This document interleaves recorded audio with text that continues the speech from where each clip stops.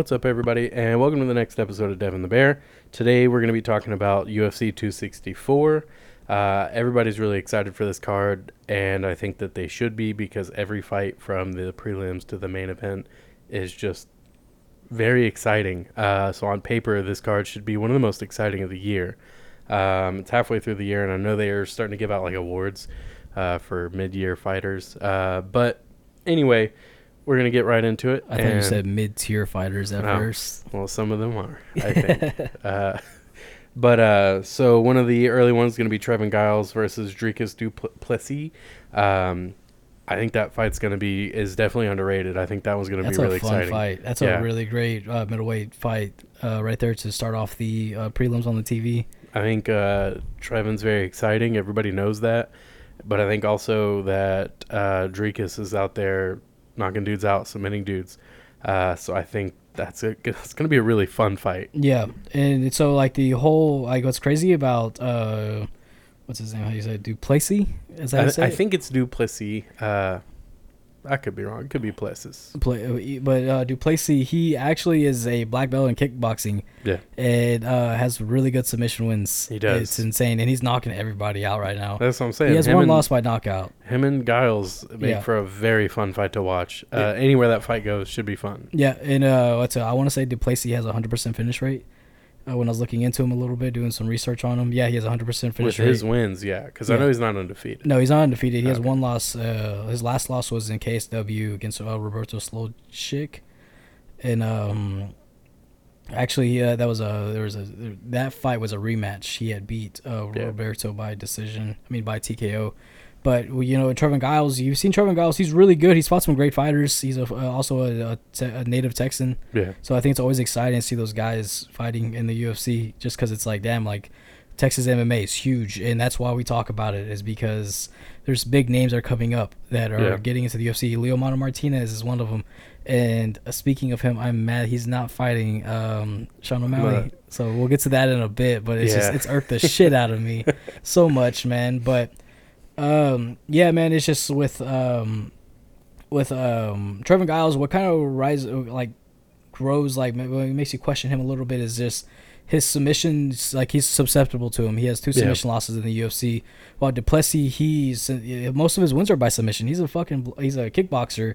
Yeah. He has 9 wins. He's 15-2. He has 9 wins by submission and 6 by knockout, which I think is crazy to see that, because it's like, damn, so this guy has a ground game to compete with that, and he also has a stand-up, of course. So, but I think Duplessis pulls off I think he goes for a finish, knockout or submission. I think so as well. As much as I like Trevin Giles, and I'm always down to go for the Texan, but I don't know, man. Duplessis is just out there. Yeah. Like we were saying, he's knocking you out or he's submitting you. And he's shown that he's more comfortable submitting guys, even though he's a kickboxer. He's used to striking, but he just has a great time every time he's in there. So I'm going to go with him simply for the fact that he has fun when he's out there. Yeah. The next fight is going to be Ryan Hall and Ilia Topuria. Boy, is it fun watching Ryan Hall, I guess. I enjoy watching Ryan Hall. I really, really do. You just never get to watch him. This is how I feel whenever when I watch Ryan Hall come on a fight. I'm super excited, but I'm watching with a guy who doesn't like jiu-jitsu at all, who makes fun of me for watching shirtless men fight. I'm like, please, this is the one fight I don't want you to watch right now, man. But yeah, he may not be the most dynamic fighter, but he's not going to lose. No. He's could Topuria come out with a win? Absolutely. It's MMA, you never know. But statistically, Ryan Hall's not going to go in there and lose. He's going to either catch you with the submission or keep you on the ground until you can't keep fighting, and then it's going to be fight's over. It's either going to be a crazy submission or a really boring decision win. Yeah, that's what I'm saying. Yeah. He's either going to tap you out or he's going to take you to the ground and hold you there till you can't fight anymore and the fight's over. Because the thing is, though, is guys don't really want to engage him because they know what's going to happen. He's going to roll for that knee bar, or he's going to roll for a heel hook. And Ilia is a good fighter. He's 10-0 right now. First fight. I want to say this is his first fight in the UFC, if I'm not mistaken. So he's 10-0 coming in. I want to say he has a 90% finish rate. But I think that with this fight, though, it's like we're seeing Ryan Hall come back. But This is what I want to happen though, because I already know he's gonna go for a fucking heel hook, but I want him to come in and just be Bangkok ready, like fucking best stand up you didn't expect at all, like some Brian Ortega type shit, and come in with great boxing. Do I think that's gonna happen? Not at all, but I'd like to see Machida crane kick. dude, that'd be fucking insane. I feel like we haven't seen anyone do something like that since Machida. No, he had the I know everyone talks about the Silva versus Belfort one, but I think Machida had the better crane kicks. Oh, yeah. Knocked out Randy Couture's tooth. Yep, and also knocked out Vitor Belfort in a much more dominating fashion than Anderson did. Silva. But yeah, I think Ryan Hall. I'm going Ryan Hall also By crane kick. I'm gonna go like flying, spinning back, front flip, elbow to the knee. He's gonna win by chicken wing. Chicken wing. That would be incredible, dude. He's just fucking. He he puts the claw on him, the mandible claw. Pulls a fucking sock out of his crotch, like just. So. Man, yeah, but so we're both gonna be on Ryan Hall getting the win there. The next fight is gonna be Nico Price and Michel Pereira. That fight again is wild. Nico Price, always fun to watch. He'll get knockouts from anywhere. Yeah. And then on the other hand, you got Pereira, who's trying to get knockouts from anywhere. Yeah. Doing backflips off the cage, doing cartwheels, doing freaking all kinds of crazy moves to try to hit you with them. And I would say the difference with him and other fighters who do that is he does try to hit you with them. Yeah. He's not just doing it for show and to be flashy. When he did that backflip on that dude to pass guard, that was freaking crazy. That dude, was it a backflip or was it a front flip? It was a backflip. He just pulled that shit out of his butt and just was like, did a backflip. And he actually went on to lose that fight. He did? I think was it the one that happened in the UFC? No, this wasn't in the UFC. Oh, outside the UFC. Okay. Yeah. I know that one. He did it one time in a fight in the UFC. I forgot who he fought, but he was like throwing a bunch of wild shit, doing backflips and just throwing whatever at him. And then he went on to gas himself out in the first round from doing that.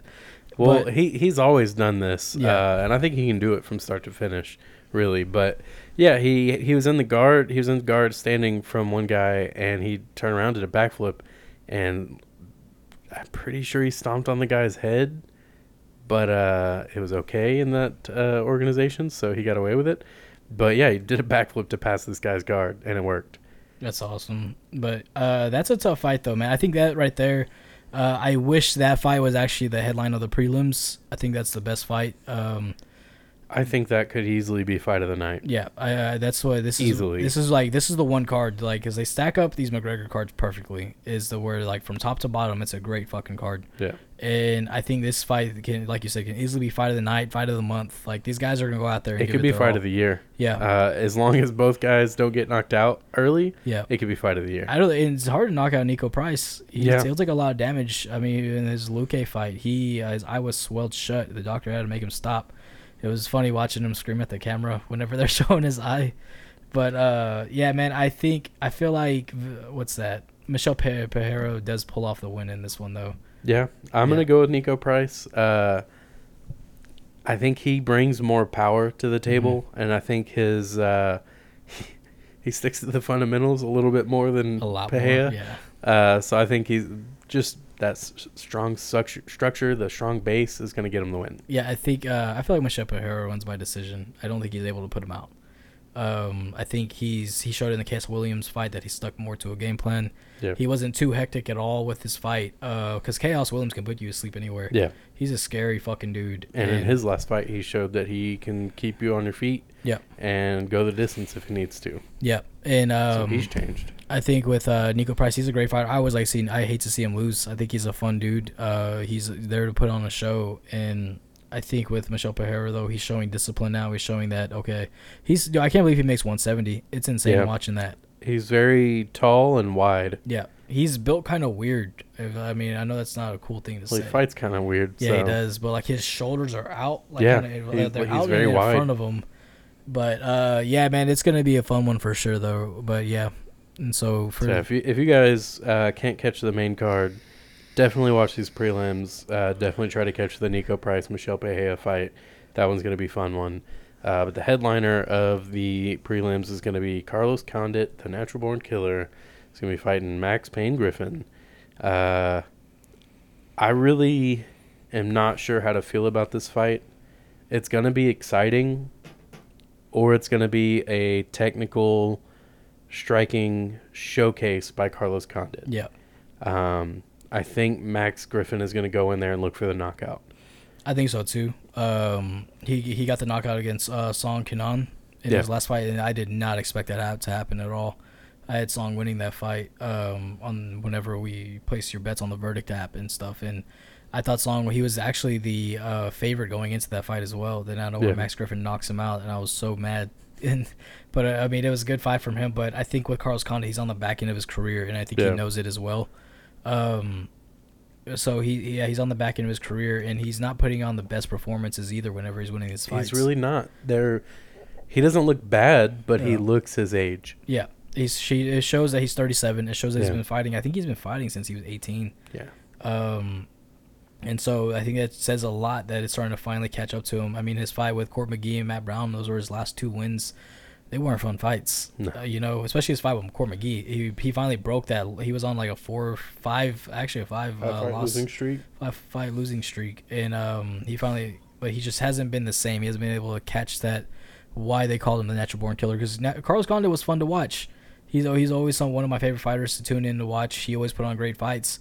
But with Max Griffin, he's a little up there too. He's 34, and he's kind of he's had a splotchy record in the UFC, but his losses have been to some of the top guys. When was his last loss? His last loss was to Cowboy Oliveira back in March of 2020. I don't know how long he's been with him, but I know that he's with Jim West as a coach now. Mm-hmm. And I think that has done wonders for him. I think Jim West is a great coach, and I think he's getting things figured out to become an even better coach. Yeah. Is Carlos Condit still with Greg Jackson? Let me double check for you. Because I feel like if he is, and I think that he is, but I could be wrong. Yeah, he's still with Greg He's still Jackson. there? Yeah. I think that's going to hold him back in this fight. I think the coaching... Yeah. Greg Jackson is going to tell Carlos Condit, you're the more experienced fighter.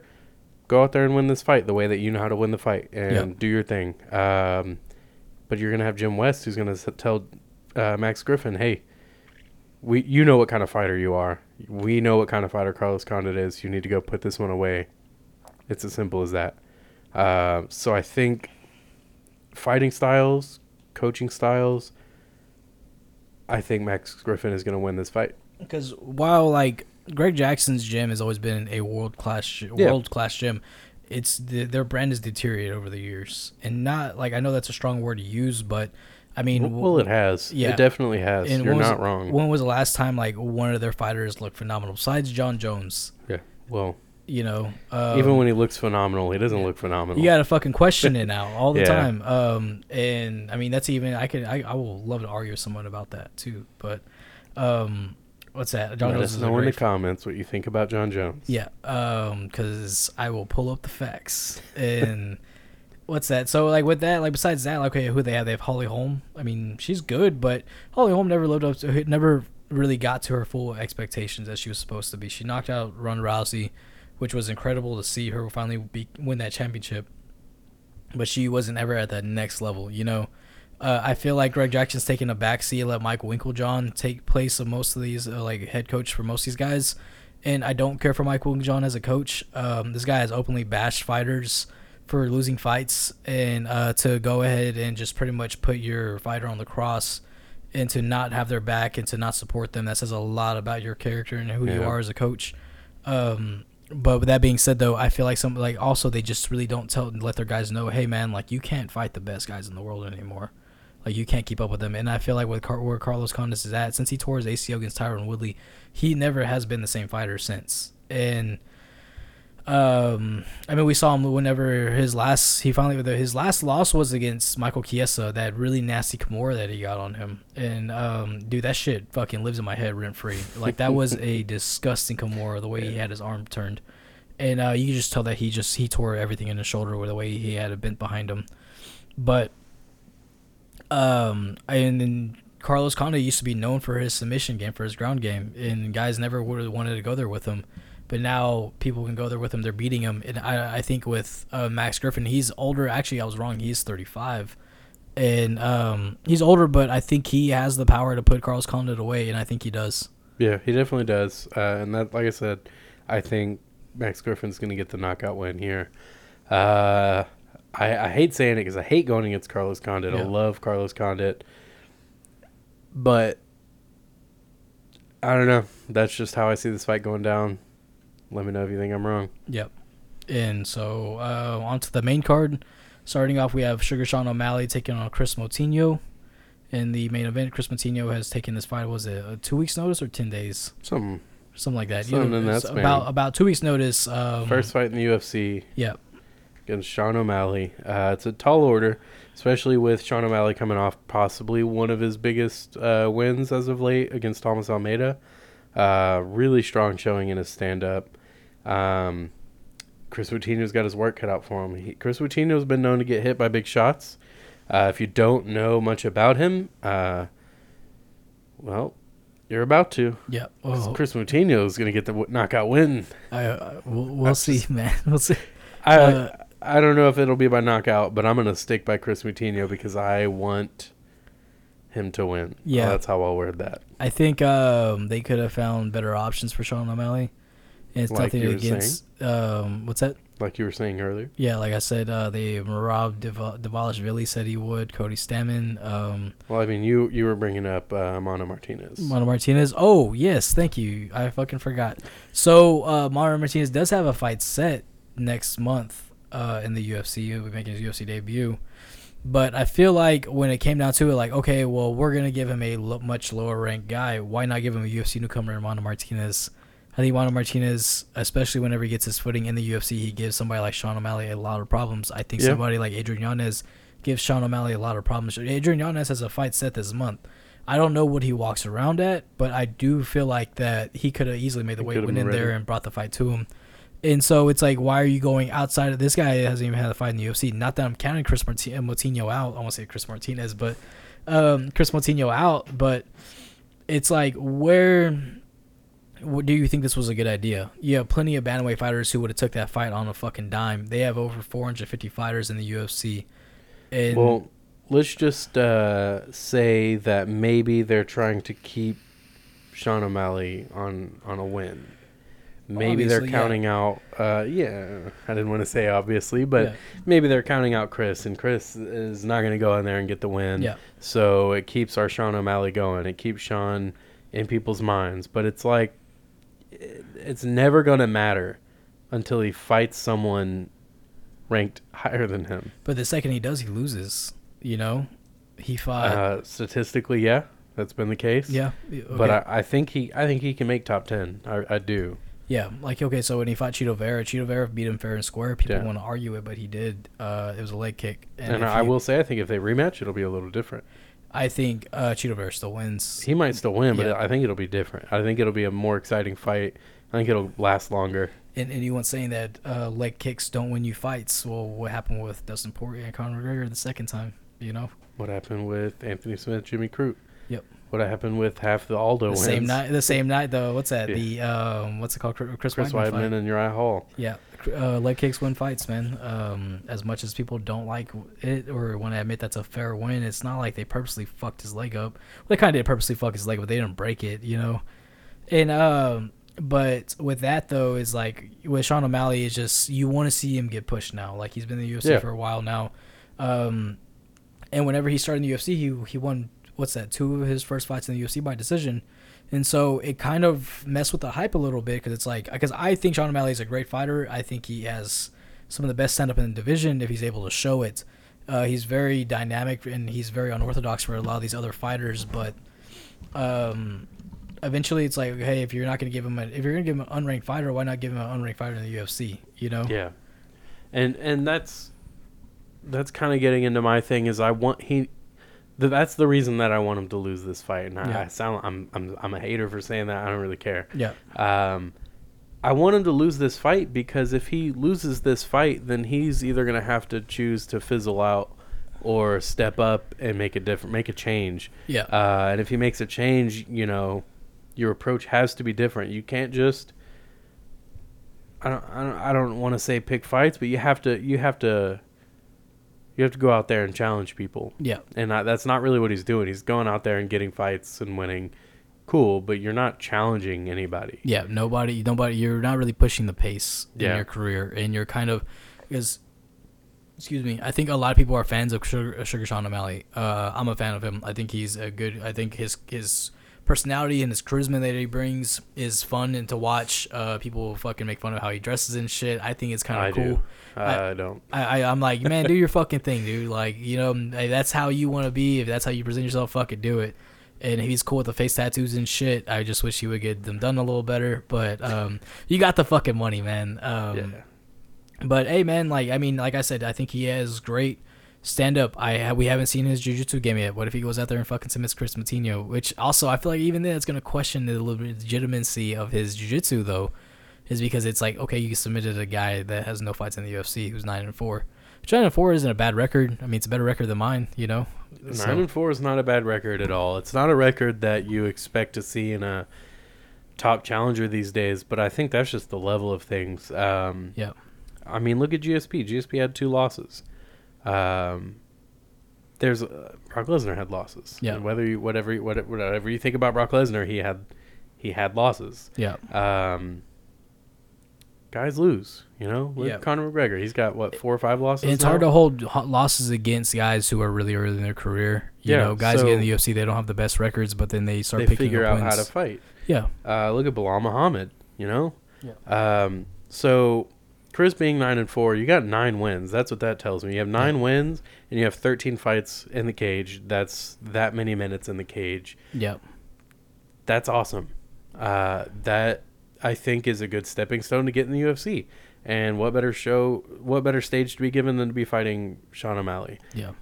Sean O'Malley, like you said, he's very popular, so this could bring a lot of attention to Chris Moutinho. Yeah, and I think also with that though is like, you know, you look at Chris Moutinho's losses, they're all by stoppages, 2 knockouts and 2 submission losses. And with Sugar Sean O'Malley, you have, he has 1 TKO loss, but still, like, most of his wins are by knockout.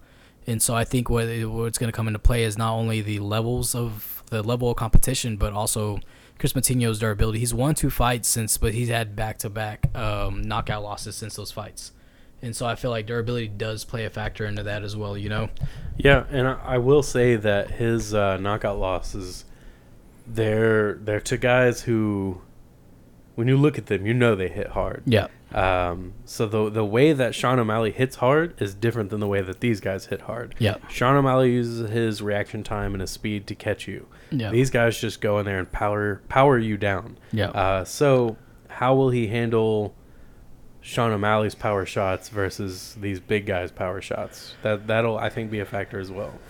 And I think with Sugar Sean's power shots is just, he's very technical, he's very precise, he puts it on the right spot. Yeah. You know, and but that being said though, I just think that Sean O'Malley takes this one by knockout. I think that's how this one goes down. And so what about you? What do you think? I got Chris Moutinho. Yeah, I do. I don't know how, but he's gonna do it. He gets it. Like, he gets it. And so the next, you get that no. But fucking what's it called? Go watch Unforgivable on YouTube. If you've seen it, you know exactly what I'm talking about. If you know, you know. Yeah, it's fucking YouTube, classic YouTube. So the next fight is Irene Aldana versus Yana Kunitskaya.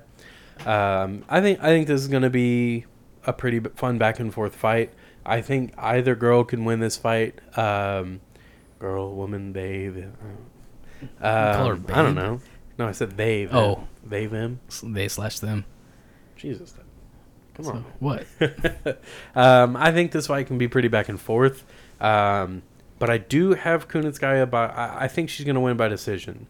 And I know that she's not the favorite going into that, but I just think she has a good style for this. I think that mentally she's going to be ready to win this fight. If you go look at her fight against Aspen Ladd, that was a very interesting one. And I think that'll kind of be the roadmap for this fight. I think this fight would be pretty similar, and so I think that she's pretty ready for this fight. And so for me though, I think Irene Aldana pulls off the win on this one. I think she has the heavier hands. I think she has the better ground game as well. Kunitskaya in her last win against Caitlin Vieira, I think that's how you say her name, Vieira. But so that was, I thought Vieira won that fight, but I still had Kunitskaya by decision, and she won by decision. It's very controversial, and everybody else was like, I don't know how she won that fight, but I think Kunitskaya she's real, not susceptible, but whenever she feels the power, she gets very, very timid. And I think she feels the power of Irene Aldana. Yeah, I think she feels the power, and I think she realizes, like, damn, like, she hits hard because she's knocked women out cold. Yeah. And you don't see a lot of that. You don't see a lot of, like, out cold knockouts with these smaller weight classes as well. And so I just think that Irene Aldana is going to go in there. She's going to put in the work. If it's not going to be a finish, I don't know if it's a submission loss, because when you look at Kunitskaya's record, she has submission losses, but that's when she fought at a bigger weight class. She fought at 145. She lost to Tanya Evinger, and but most of them by knockout. She feels that power, and she just gets really, really timid whenever she fought Chris Cyborg. Chris Cyborg hit her one time, and she didn't want to be in there with her. Yeah, but that's Chris Cyborg. Yeah, Aspen Ladd TKO'd her as well. Yeah, and that I think the Aspen Ladd fight is a little bit more, what is the word, realistic to choose to compare it to than Cyborg, because Cyborg is kind of on another level. But Aspen Ladd, I think that fight, like I said, I think she's going to use that as a roadmap for how to win this fight, because I think Aspen Ladd and Aldana kind of have similar styles. Yeah. So I think Kunitskaya is going to use that experience to win this fight. Right. And Aspen Ladd's another fighter that's with Jim West. Yeah. I just felt like saying that one. And so where's Jim West located at? I know that's off topic. Dude, so he's with MMA Gold. But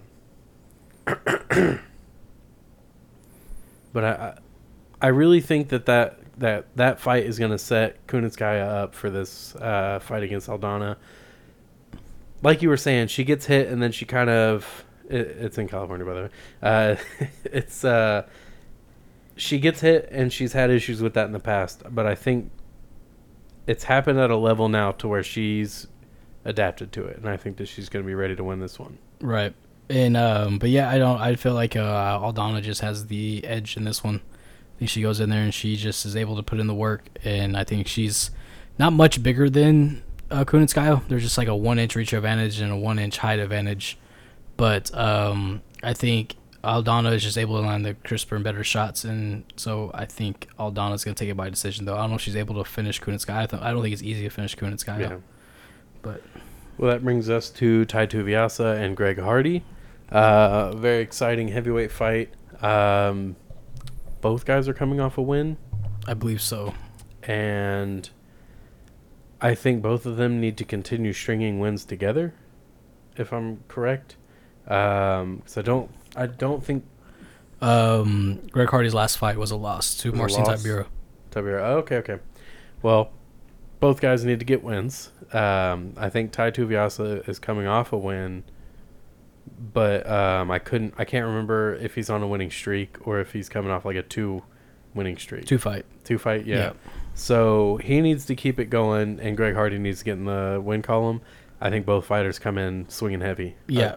And Tuivasa's been talking a little bit of shit, and I think it's funny because that dude, like, when he talks shit to you don't know if he's really just talking shit to you or just messing with you, because it's the way his humor is. Yeah, he's just a really funny dude. I love that guy. And he already said, he's like, Greg Hardy's he's a cheater, he's a loser, like, he quits, he's a quitter, like, I'm gonna go in there and hit him, he's gonna realize he doesn't want to be in there with me. And I think Greg Hardy still has the question to ask, though, is like, okay, we get it, you can compete at this level, but can you really compete at this high level? Can you win at this level? Yeah, I think that's a very legitimate statement. I think to question Greg Hardy, I think it makes sense because his wins are good and his losses are really bad. So he needs to go out there and look great to prove a point, and he's not really doing that yet. And I think Tai Tuivasa has proved several times he can look great. So I think the odds are stacked against Greg Hardy. But I'm going to go Greg Hardy by knockout. I think Tuivasa takes it. I don't blame you.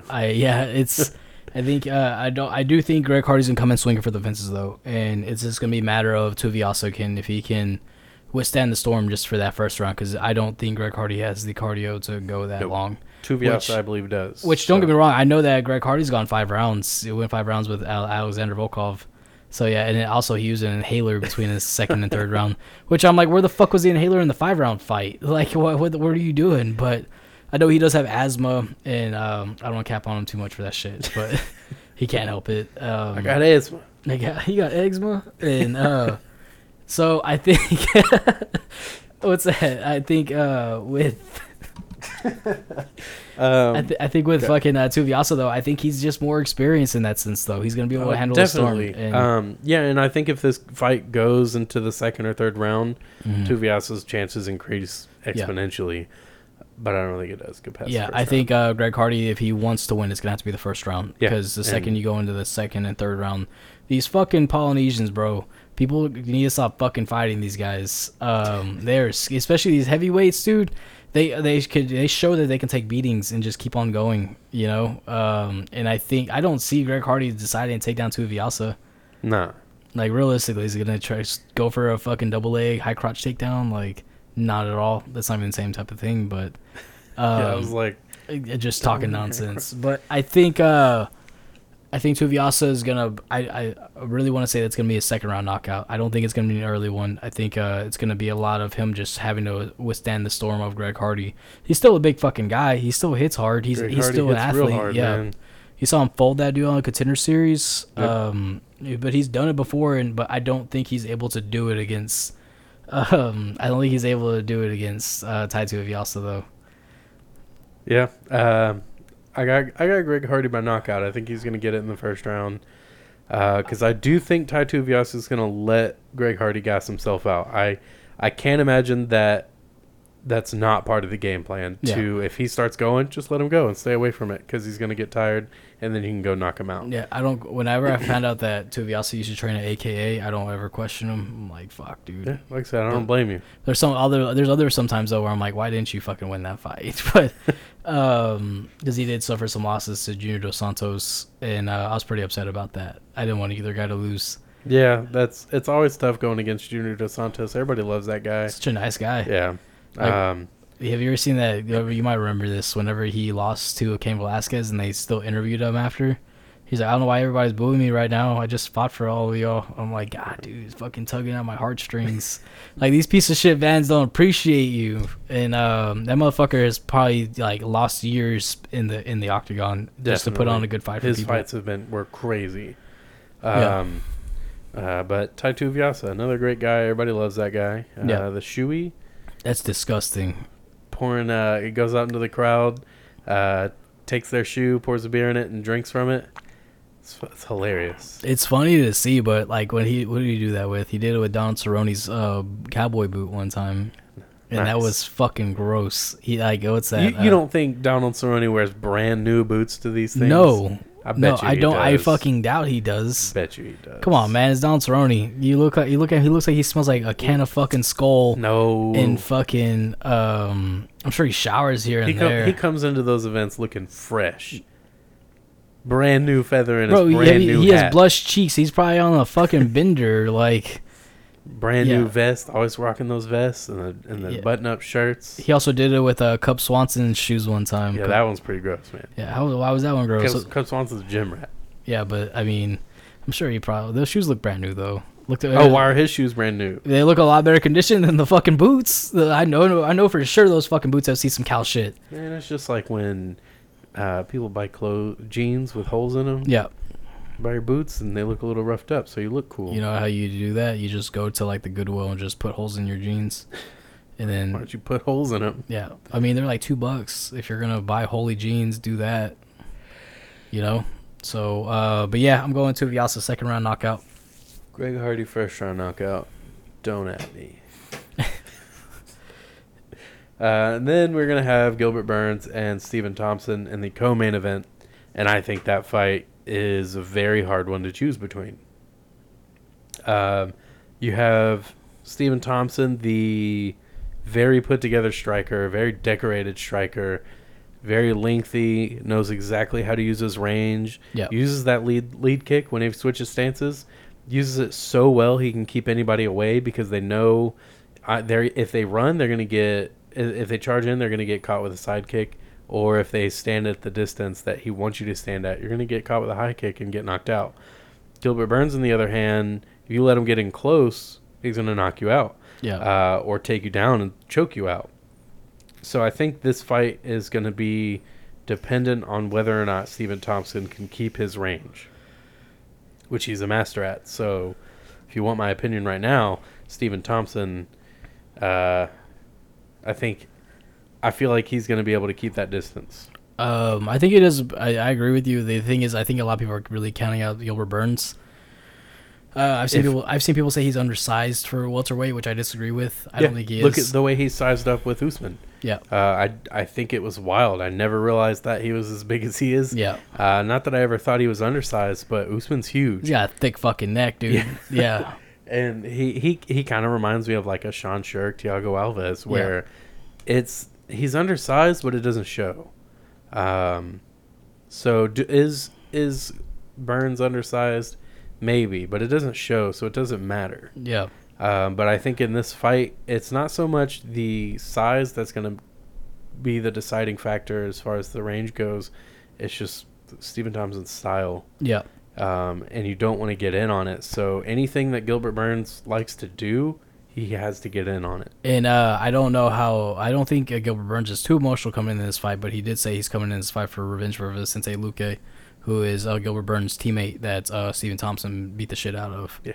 And but that's the thing is going to be, whenever I see Gilbert Burns, he's built a lot like the other really successful light welterweights. Excuse me. He has a similar build to Tyron Woodley. Look what he did to Tyron Woodley. You know, okay. He was the second guy to do that to him after his loss to Kamaru Usman, and look how Stephen Wonderboy Thompson struggled with Tyron Woodley. And so I think a big factor is not only because of course we know that Gilbert Burns has a better ground game. He's a multiple-time world champion in jiu-jitsu. He has phenomenal jiu-jitsu. And I think when it comes down to it, I don't think Gilbert's going to want to shoot for a takedown so abrupt or make it so obvious. He's going to disguise it. But I think he has the power easily to put out Stephen Thompson. I do too. I think if he gets in close, and he can make either of those things happen. But with Stephen Thompson, he's a phenomenal fighter. And we're finally seeing him fight again. He hasn't fought since December when he fought Jeff Neal. And but I think with some of the ways that, look at how, because he only has one loss at, who's that? Gilbert Burns only has one loss at welterweight, and that's to the champion. And I don't think the way that Stephen Thompson fights is similar at all to Kamaru Usman. I don't think he goes in there and does that. And I think Gilbert Burns has the power to put him out. We've seen how Stephen Thompson's body has reacted to getting hit hard like that. Tyron Woodley caught him. Darren Till caught him. Anthony Pettis caught him real well. And I think Gilbert Burns is going to come in there not really... I hope he's not throwing fucking haymakers, because I think that's going to be the big deciding factor on who wins that fight if he comes in there swinging wild. He likes to do that. Yeah, and he's very known for it. He has a really good right hand, and Stephen Thompson has next-level striking. He is also a karate academy owner and trainer. Trains about 800 kids, so the guy knows what he's doing when it comes to... Do you know that GSP used to send Stephen Thompson to guys to help them train for fights? Really? Like before Stephen Thompson was in the UFC, Brendan Schaub and some other heavyweights were training for a fight, and they got in touch with GSP, and he was like, I'm going to send this guy. And they're like, I don't know who that guy is. And they're like, we were looking at him, and he's tiny, and we were like, nah, we're going to tear this guy to pieces. Yeah. And they're like, anytime we try to get close to him, his foot's in our face, and there's nothing we can do about it. Yeah. He's been like that his whole career. And I think those Tyron Woodley fights taught him a lot with how to handle his style and how to properly execute his style throughout the entirety of the fight. So I think he's going to be able to keep his distance and win this fight. I think by decision. I think Gilbert Burns is good enough to not get knocked out. So I think he wins by decision, Stephen Thompson. It's hard because I want to see Stephen Thompson challenge for the title. He's the only guy who hasn't fought Usman. Yeah. That's as highly ranked as he is. I don't think Usman wants to fight him.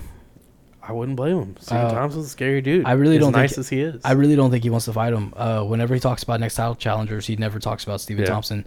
But when you bring up credentials, like he'll bring up guys like Michael Chiesa, which I think that when you look at Stephen Thompson's credentials, I think they're much better than Michael Chiesa's in terms of who deserves the next title shot. Yeah, and I think Michael Chiesa is just a bit more active, so that's why he's always the one that's right in the forefront of everybody's mind. Yeah, and but I would think I want Stephen Thompson to win, but I'm going Gilbert Burns by knockout. All right, so you got Burns by knockout. I got Thompson by decision, and that brings us to the main event. Yeah. Woo! Yeah. Show your tits. No, I'm just kidding, but. Can we edit that out? What the hell, man? What? No, why? Fine. Well, you want me to say that? Fucking tell him to whip it out or something? I mean, that's now what you said. So okay. You show whatever you want to consent to. How about that? There you go. Yeah. If that's not PC, I don't know what is. I mean, we gotta keep it PC, man. I don't even know what PC stands for. It's personal computer. Oh, is it really? No. Oh, personal consent. See, no, it's not that either. It's not, what is it? Politically correct. Politically correct. Okay, I try. I'm fucking PC, dude. I just say a lot of dumb shit. I don't really mean it. Before I get fucking Me Too'd or some shit. Actually, not Me Too. Canceled. Fuck! I just keep making this work. So anyway, Dustin Poirier is fighting Conor McGregor for the third time. I'm not Harvey Weinstein. The first fight. In the first fight, you had a very young Dustin Poirier and a very early version of Conor, where Conor was going in there crazy and being very aggressive with his counter striking. But I think what's different in the fight with his first fight with Poirier is that he was the aggressor, and he was the one starting a lot of those combinations. And with Poirier, a lot of times he likes to be the one who starts it. Yeah. So when he fights angry, he tries to be the one to start it. But usually it should just happen naturally. You should naturally be winning the fight. You should make it happen with your natural abilities and not try to force it because you're going to then make mistakes. And that's what happened in the first fight. Dustin Poirier made a mistake and got caught and knocked out. And then in the second fight, if you want to take that one away. So the second fight, Dustin Poirier made the right adjustments. There's been a lot that's happened since their last fight. And Poirier was able to withstand the storm, throw some good shots right back. And in the second round, Poirier was able to pretty much debilitate Conor McGregor's lead leg, and then caught him with a nice check hook that was landing really often. Eventually hurt him and knocked Conor McGregor out in the second round, and fucking got paid in full, man. Yeah, I think the biggest thing that happened in that fight is you saw Dustin having fun. Yeah. And when this happened when we were watching it, as soon as he got hit and then he landed a really good shot on Conor, and then he kind of pointed at him, and we were like, oh man, Dustin's having a good time. Actually, because normally when I'm watching those title fights or fights that I'm really invested in, I'm like on the edge of my seat. I'm super nervous. Like I catch myself holding my breath sometimes. But as soon as that happened, I was like, okay, no, Dustin's having fun. Yeah. So even if he's getting hit and I'm thinking like, oh man, this is Conor, you can't let him hit you like that. Yeah. Dustin knows what's going on. He's having fun. And if he's having fun, I don't think there's anybody that can stop him. Yeah. A peaceful Dustin is a scary Dustin. We haven't seen him get emotional in a very long time. And I don't think McGregor's going to be able to pull that out of him. I think that he's trying to. Trying hard, and it's just really cringy. It's just really whack. Like I expected something better. I expected him, but whack. I expected something better out of this. He's left like a voice message on Twitter and stuff that fucking blew up everywhere. And people were like, "This is hilarious," and it's like it's not fucking funny. Yeah, honestly. It's like you said, it's very cringy. He left a voice message for Dustin, and he's sitting there like very quietly going, "I'm coming for you." Yeah, and it's like he calls him P-head. All right, so, P-head. Like, who wrote this for you? The guy who wrote Little Rascals? Grow up, man. And what's that? He talks about what else did he say? He tried to say that Dustin Poirier's wife sent him a DM request, and he posted it, and whenever the picture was really just, he wouldn't have viewed his wife's page. That was it. And went to send her a message, and it said, you two don't follow each other, and there was no message. And so it's like, all right, man, like, you really can't fucking do that. And then Colby Covington even tried to get involved in this whole mix-up. Just to brush up on that real quick, because he needs to stay relevant, even though he's getting a title shot. He had been going on for months saying that Dustin Poirier is a piece of shit and that he trains too hard. And what is he called, Dustin Poirier? Dustin Poirier, because he's a soy boy. Yeah. Oh, what's that? Some of his nicknames cracked me the fuck up, but I think it's a really shitty one. What's that? Well, I forgot what he called Tyron Woodley.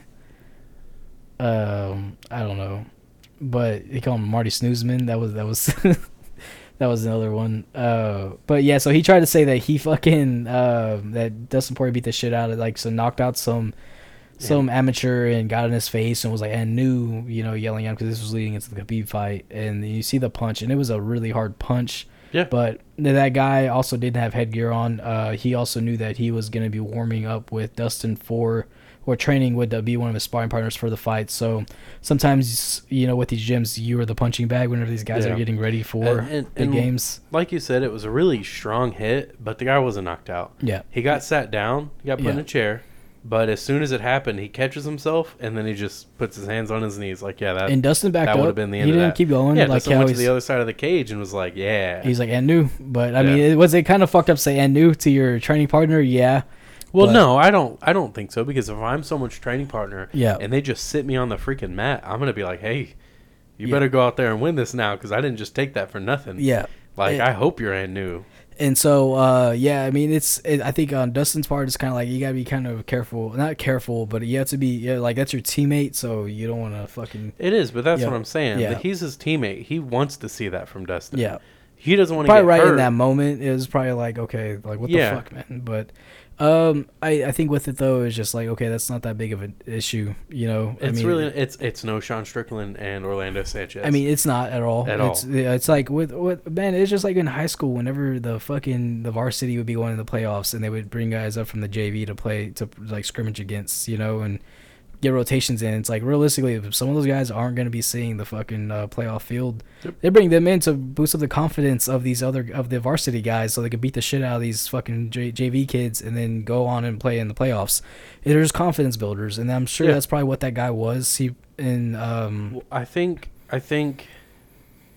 when you're training, especially for a fight like Khabib, when you're training, you can't always go against the highest level, because then you have no room to grow. You're constantly on edge.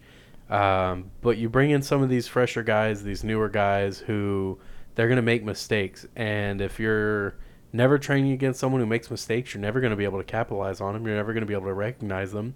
And in this sparring footage, you see the guy made a mistake. He dropped his hands, and Dustin Poirier capitalized on it. So you have to have those training partners who maybe aren't as good as you, because they allow you that room to be creative and to be mindful and watchful of your opponent.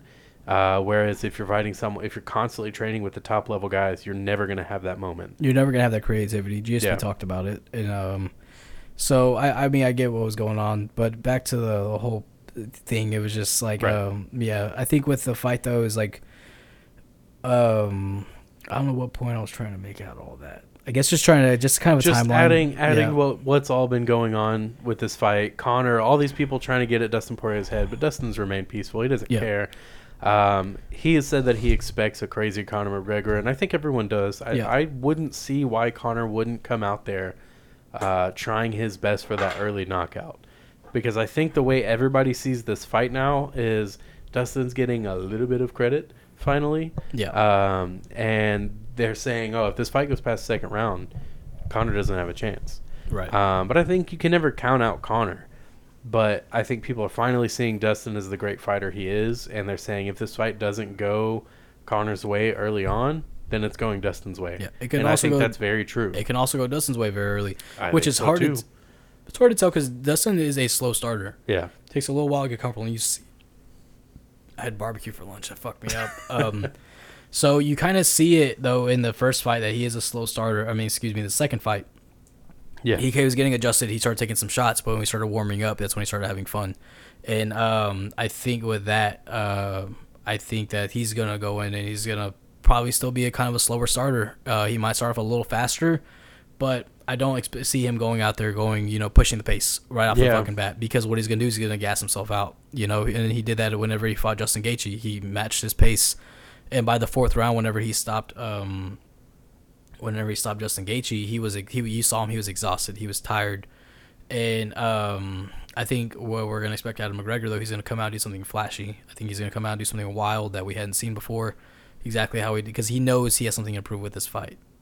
So, I could easily see Conor coming out with a flying knee or some wild spinning kick. Yeah, or he's gonna come out and try to fake him with something straight left. And I think what we've seen, though, is Dustin's taken his best shot since then. Even though he's been knocked out by him, Dustin's taken his best shot, and he doesn't drop his head anymore whenever someone throws a punch in it now. Because in that first fight, he dropped his head real low, throw a punch, and Conor came over the top and caught him on the back, right behind the ear, which is a legal shot, and a legal shot. It's not illegal. And after that, that's when Dustin just tumbled over. But now we've seen that Dustin's felt his power, he's felt his speed multiple times.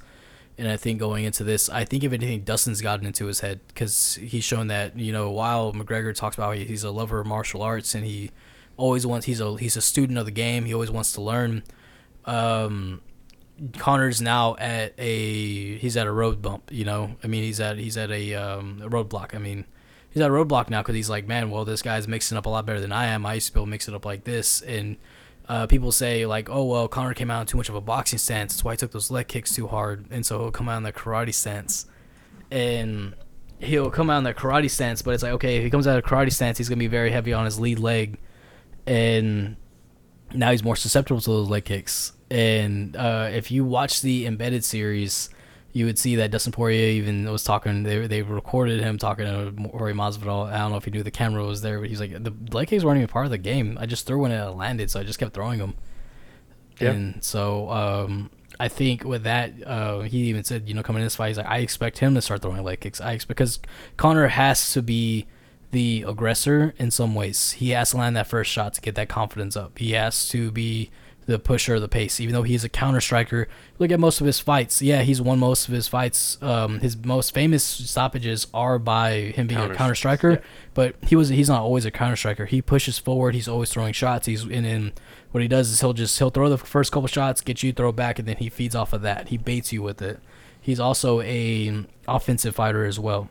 Yeah, and he's shown that with his wins against Donald Cerrone, Dennis Seaver, Chad Mendes, Marcus Brimage. Even though he was countering Marcus Brimage's faking for a takedown. Yeah. But yeah, Conor McGregor likes to go in there and make it the Conor show, and Dustin Poirier doesn't feed into that. So he has to be the aggressor. Otherwise, you're just going to have Dustin Poirier going out there having a good time winning the fight. So the way I see this fight going, I think it goes pretty similarly to the first. I think Conor's going to come out there and be a bit more aggressive. I could even see him catching Dustin at one point, but I think Dustin's going to be able to handle it. What I'd like to see is Dustin Poirier take it to the ground and start attacking with some submissions. Yeah.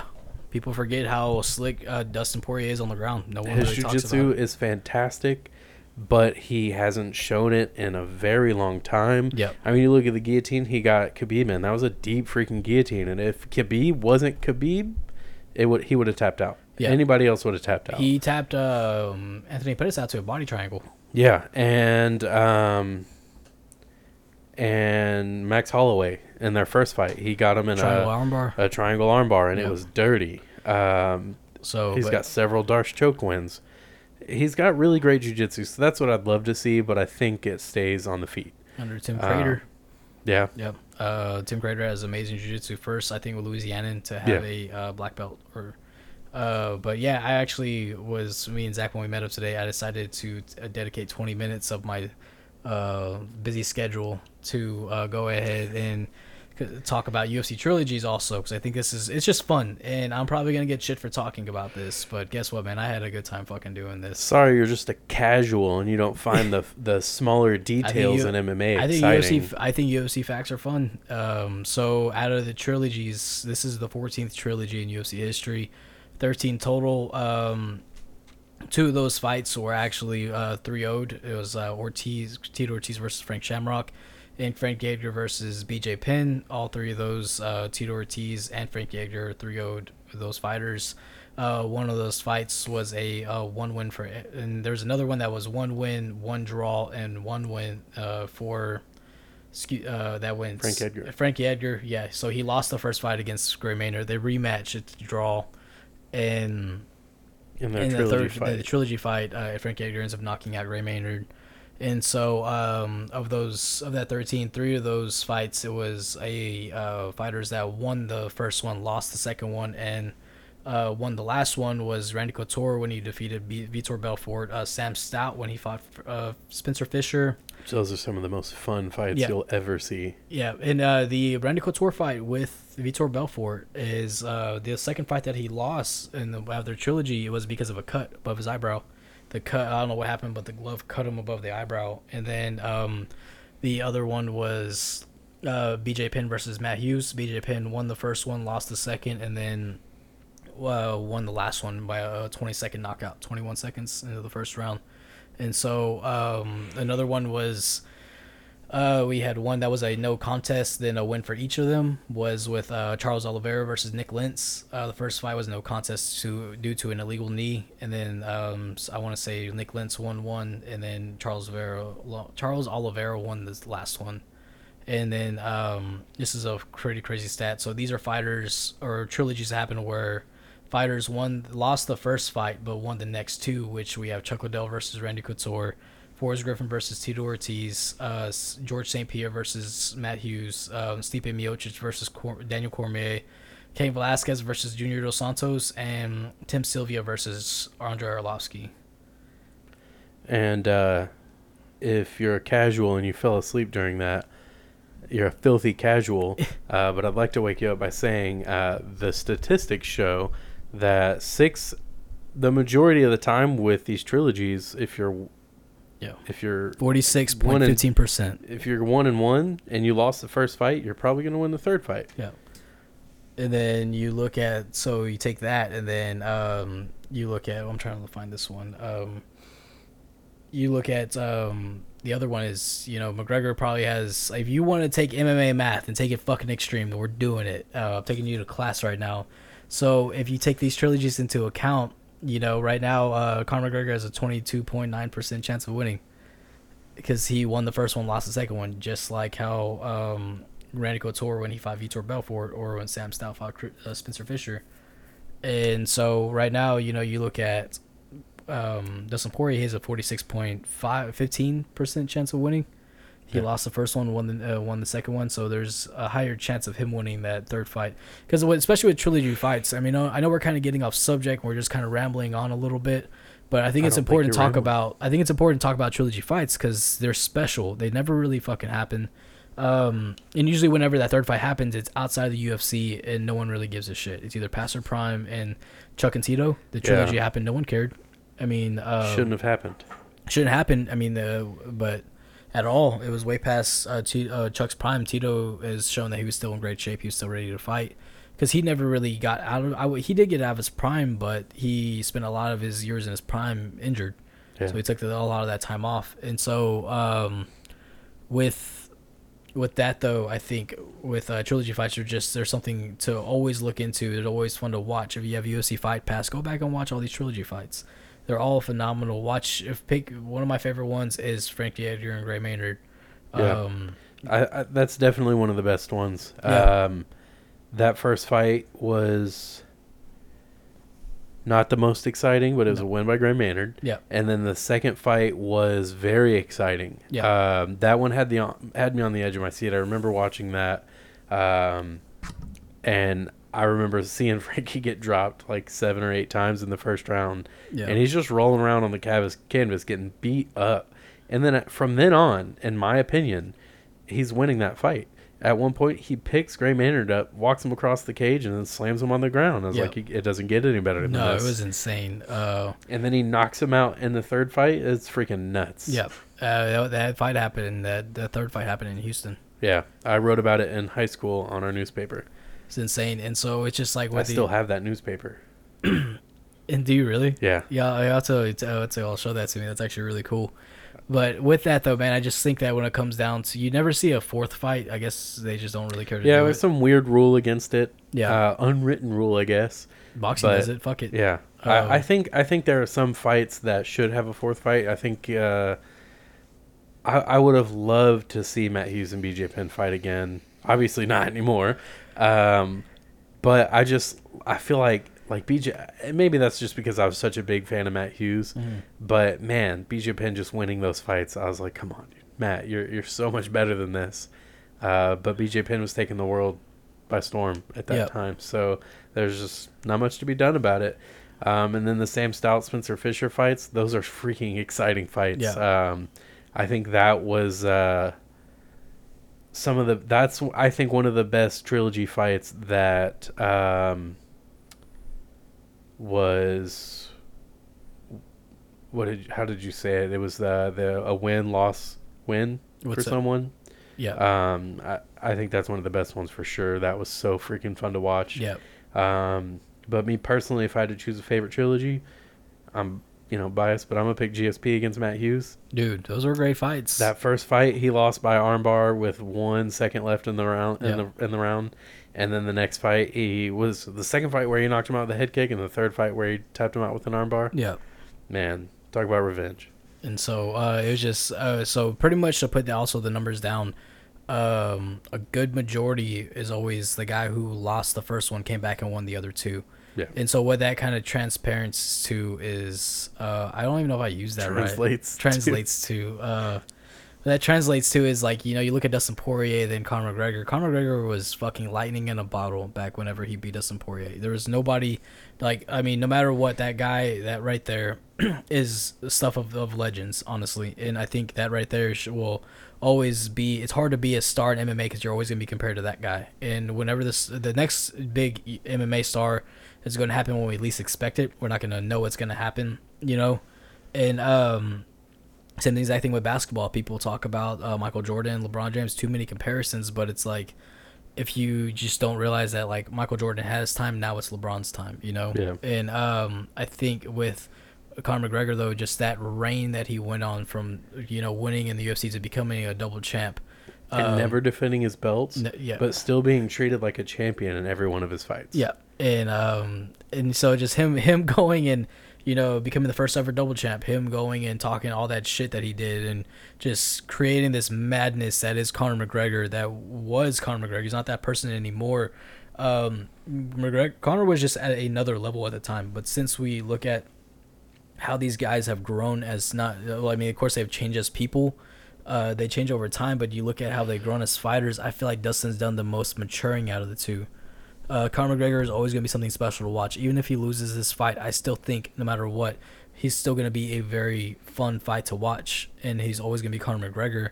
Like, even if he loses and I don't want to see him fight Nate Diaz, honestly, but even if he loses, I still am always going to tune in to watch a Conor McGregor fight. Yeah.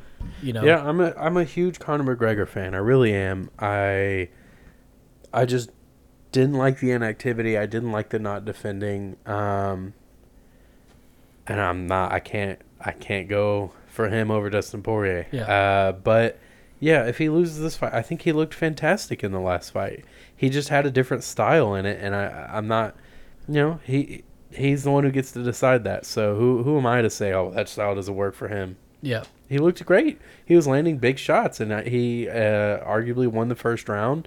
So, and then he went out there and got knocked out. So to say that he's washed up, I think is insane. Yeah. I don't think that Conor McGregor losing some fights here and there means he's washed up.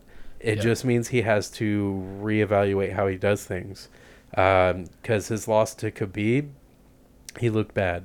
Yeah. He was getting dropped by a wrestler. Yeah. So he needed to reevaluate himself, and I don't think that he did. And everyone says that, oh, McGregor looked like shit his last fight. That wasn't the same McGregor. And it's like, I don't think he looked bad. I thought he won that first round. Yeah. I think he looked really sharp. I think what it was is just Poirier caught him. He was throwing those leg kicks. He was throwing good check hooks. No one talks about the fucking check hooks that he caught him with multiple times. Poirier was setting up for a 5-round fight, and Conor McGregor was trying to set up for a one-punch knockout. Yeah. And McGregor didn't look bad, and people talk about his stances, coming into the fight. It's like, what kind of stance is he going to use? Was he going to come in with long hair? Is he going to come in with short hair? And it's just like, y'all are so ridiculous things, obsessive over this guy. And trust me, I get why he's once in a lifetime when it comes to MMA, or once in a generation more so. And but he just got beat. He lost to the better fighter that night, and people still don't want to believe that Dustin Poirier is the better fighter because what he did to Dustin Poirier in their first fight. But you look at Dustin Poirier, who's gone from the bottom of the bottom to the top of the top. Yeah, he lost Khabib, but everyone loses to Khabib. Yeah. He's been became a complete different fighter since his loss to Michael Johnson.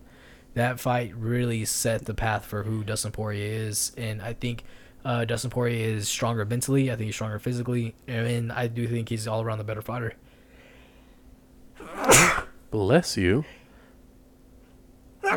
God bless you. Thank you. But also, I think what's going to happen is, like, people talk about, well, McGregor's got to come in there and just control the pace. Well, that's what he's done for the last 2 times they fought. Yeah. He won the first one, yeah, but then what happened with he controlled the pace in the second fight. And as soon as because that's what everyone says, is like, whoever gets the middle is gonna win this fight. And I don't think that that's necessarily true, because Dustin doesn't like to fight in the middle of the cage. Yeah, he likes to be up against the cage, whether it's him up against or the other up against. He just likes to be there. He fights in a phone booth. He likes a very grueling fight. Yeah, he likes it to be a bit of a brawl, even though he's considered a technical striker. He likes to sit there and sling leather and hit you in the face. And he likes to put you up against the cage. And if you put him up against the cage, that's fine. He's going to block your shots and fire right back. And that's what happened in the second fight. And it kept going there. And I was like, I don't think it's a good idea for Conor to put him there. And that's what, I mean, that you're playing into Dustin's fight. I mean, the thing is, though, is you look at the range, and I think that's where Conor is going to have to win the fight, is if he keeps him at bay. If he keeps him at range, because what's going to happen is that Dustin's going to have to come in. Dustin doesn't throw a lot of kicks. I know everyone keeps talking about these fucking calf kicks, but that's not. I mean, he throws leg kicks, but he doesn't throw body kicks. He doesn't throw head kicks. And I'd say he throws a normal amount of body kicks. You look at his fight against Gaethje, and I think he did all kinds of strikes against Gaethje. Do you see him throwing a body kicks to close the distance with him? To close the distance, no. I think you're going on the right track. I would agree with you. But I don't think it's fair to say he doesn't throw a lot of leg kicks or body kicks. But no, I think you're absolutely right. Yeah. Sorry to interrupt you there. But yeah, no, I think you're absolutely right. Yeah, I think what's gonna happen is if Conor wants to win, he has to keep him at bay. He has to keep at distance with him. Use his kicks that he's known for. And I only think that was only going to work so much. But what's going to happen is Dustin's going to want to punch him. And he's going to come in, and that's whenever Conor's going to catch him with a counter strike. And I think that's where Conor wins the fight. I don't think him fighting in a phone booth with a guy like Dustin Poirier is going to win. No. Dustin Poirier, he makes it ugly, but also he's crisp as fuck whenever he lands punches, too. And when Dustin wants to punch you and put you away, what he does is he throws that left hand, or he throws that right hand to set up for a left. Yeah. And he reaches for it, and he ducks his head down real low, and then throws the next overhand right. Yeah. Or overhand left. But he keeps both hands low when he does that. So I think he could easily get caught by Conor. And that's what we, whenever, especially in the first round of the second fight, he was catching, Conor was catching him with a lot of jabs. Yeah. Just keeping him on the outside. And you saw Dustin just kind of like wave his finger at him like, all right, that was a good one. And I think that's where Conor's going to have to keep it. He wants to knock out really, really bad. He wants to prove a point. But I don't think he's going to be able to get the knockout as quick as he wants it. He's going to have to play it out and prove that, okay, we're coming the second round sharp. Like, this is the furthest it's gotten out. Most definitely. And he's going to have to go take it into later. He's going to have to conserve his energy, take it into the later rounds, and prove that, okay, I can,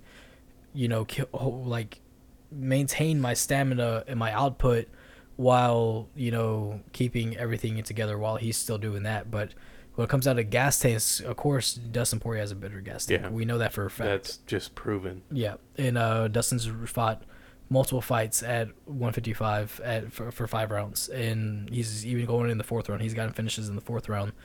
And when people bring up, well, look at how Khabib, it took Khabib 4 rounds to beat Conor, but it only took Khabib 3 rounds to beat fucking Dustin. But I think Dustin made him have to finish that fight, Yeah. and I don't think Conor posed a threat to Khabib. Yeah.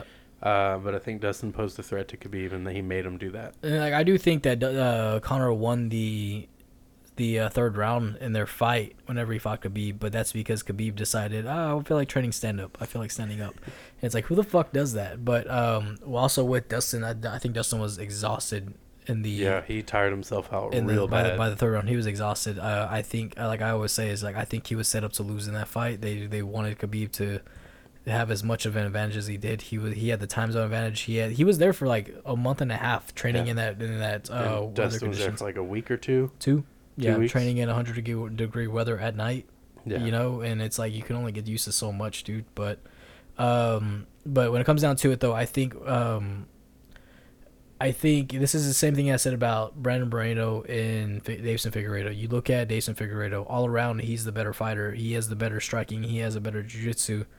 But I think when it comes down to who can pull off a better performance, who can pull off who can be a better fighter and really bring it to somebody, I think it's Dustin Poirier. I think Dustin Poirier, no matter where the fight goes, he's with it. If it's standing up, he'll take a shot to give a shot.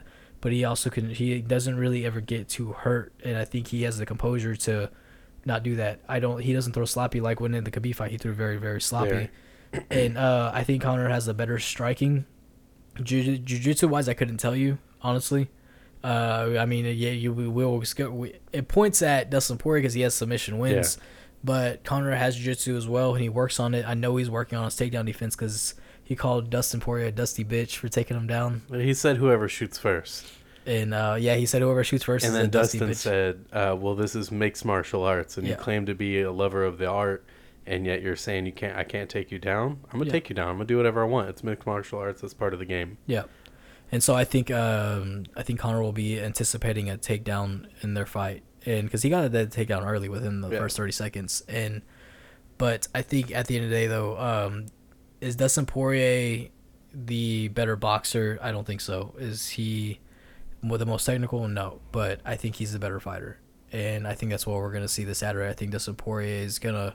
I think he knocks him out again because Conor's going to get tired and Dustin goes for the kill. It's probably going to be another TKO, but I want to see a submission win from Dustin Poirier. I do too, but I agree. I think it's going to be another knockout win by Dustin. So, because I think I'm sorry, go ahead. I think Dustin is on the not Dustin, excuse me. I think Conor is on the backside of his career and he just doesn't realize it yet. I still think he's a phenomenal fighter. But when it comes down back to being at the top, it's like I don't think you can hang with these guys. I don't think you realize that these lightweights are a lot bigger than whenever you were fighting at featherweight, And whenever he was champ at featherweight, he moved up to lightweight. He fought Eddie Alvarez. Eddie Alvarez is a good fighter, but he's never going to be a prominent champion. He was a beatable champ, And I don't think Conor can hang with some of these top guys anymore. And now if Conor comes out and wins, I'll tell you right now, I won't be surprised. It's Conor McGregor. You kind of... Yeah, like we said, you can't count him out. Yeah. You can't count him out. He's Conor McGregor. He built up the reason that name means something for a reason. So, to wrap it up, Dustin Poirier, that's where we stand. Yeah. I'm going Dustin. You're going Dustin also? Yes, I am. Yeah. So let us know what your thoughts are on these fights. Make sure to subscribe and listen and like and comment and do all those things, please.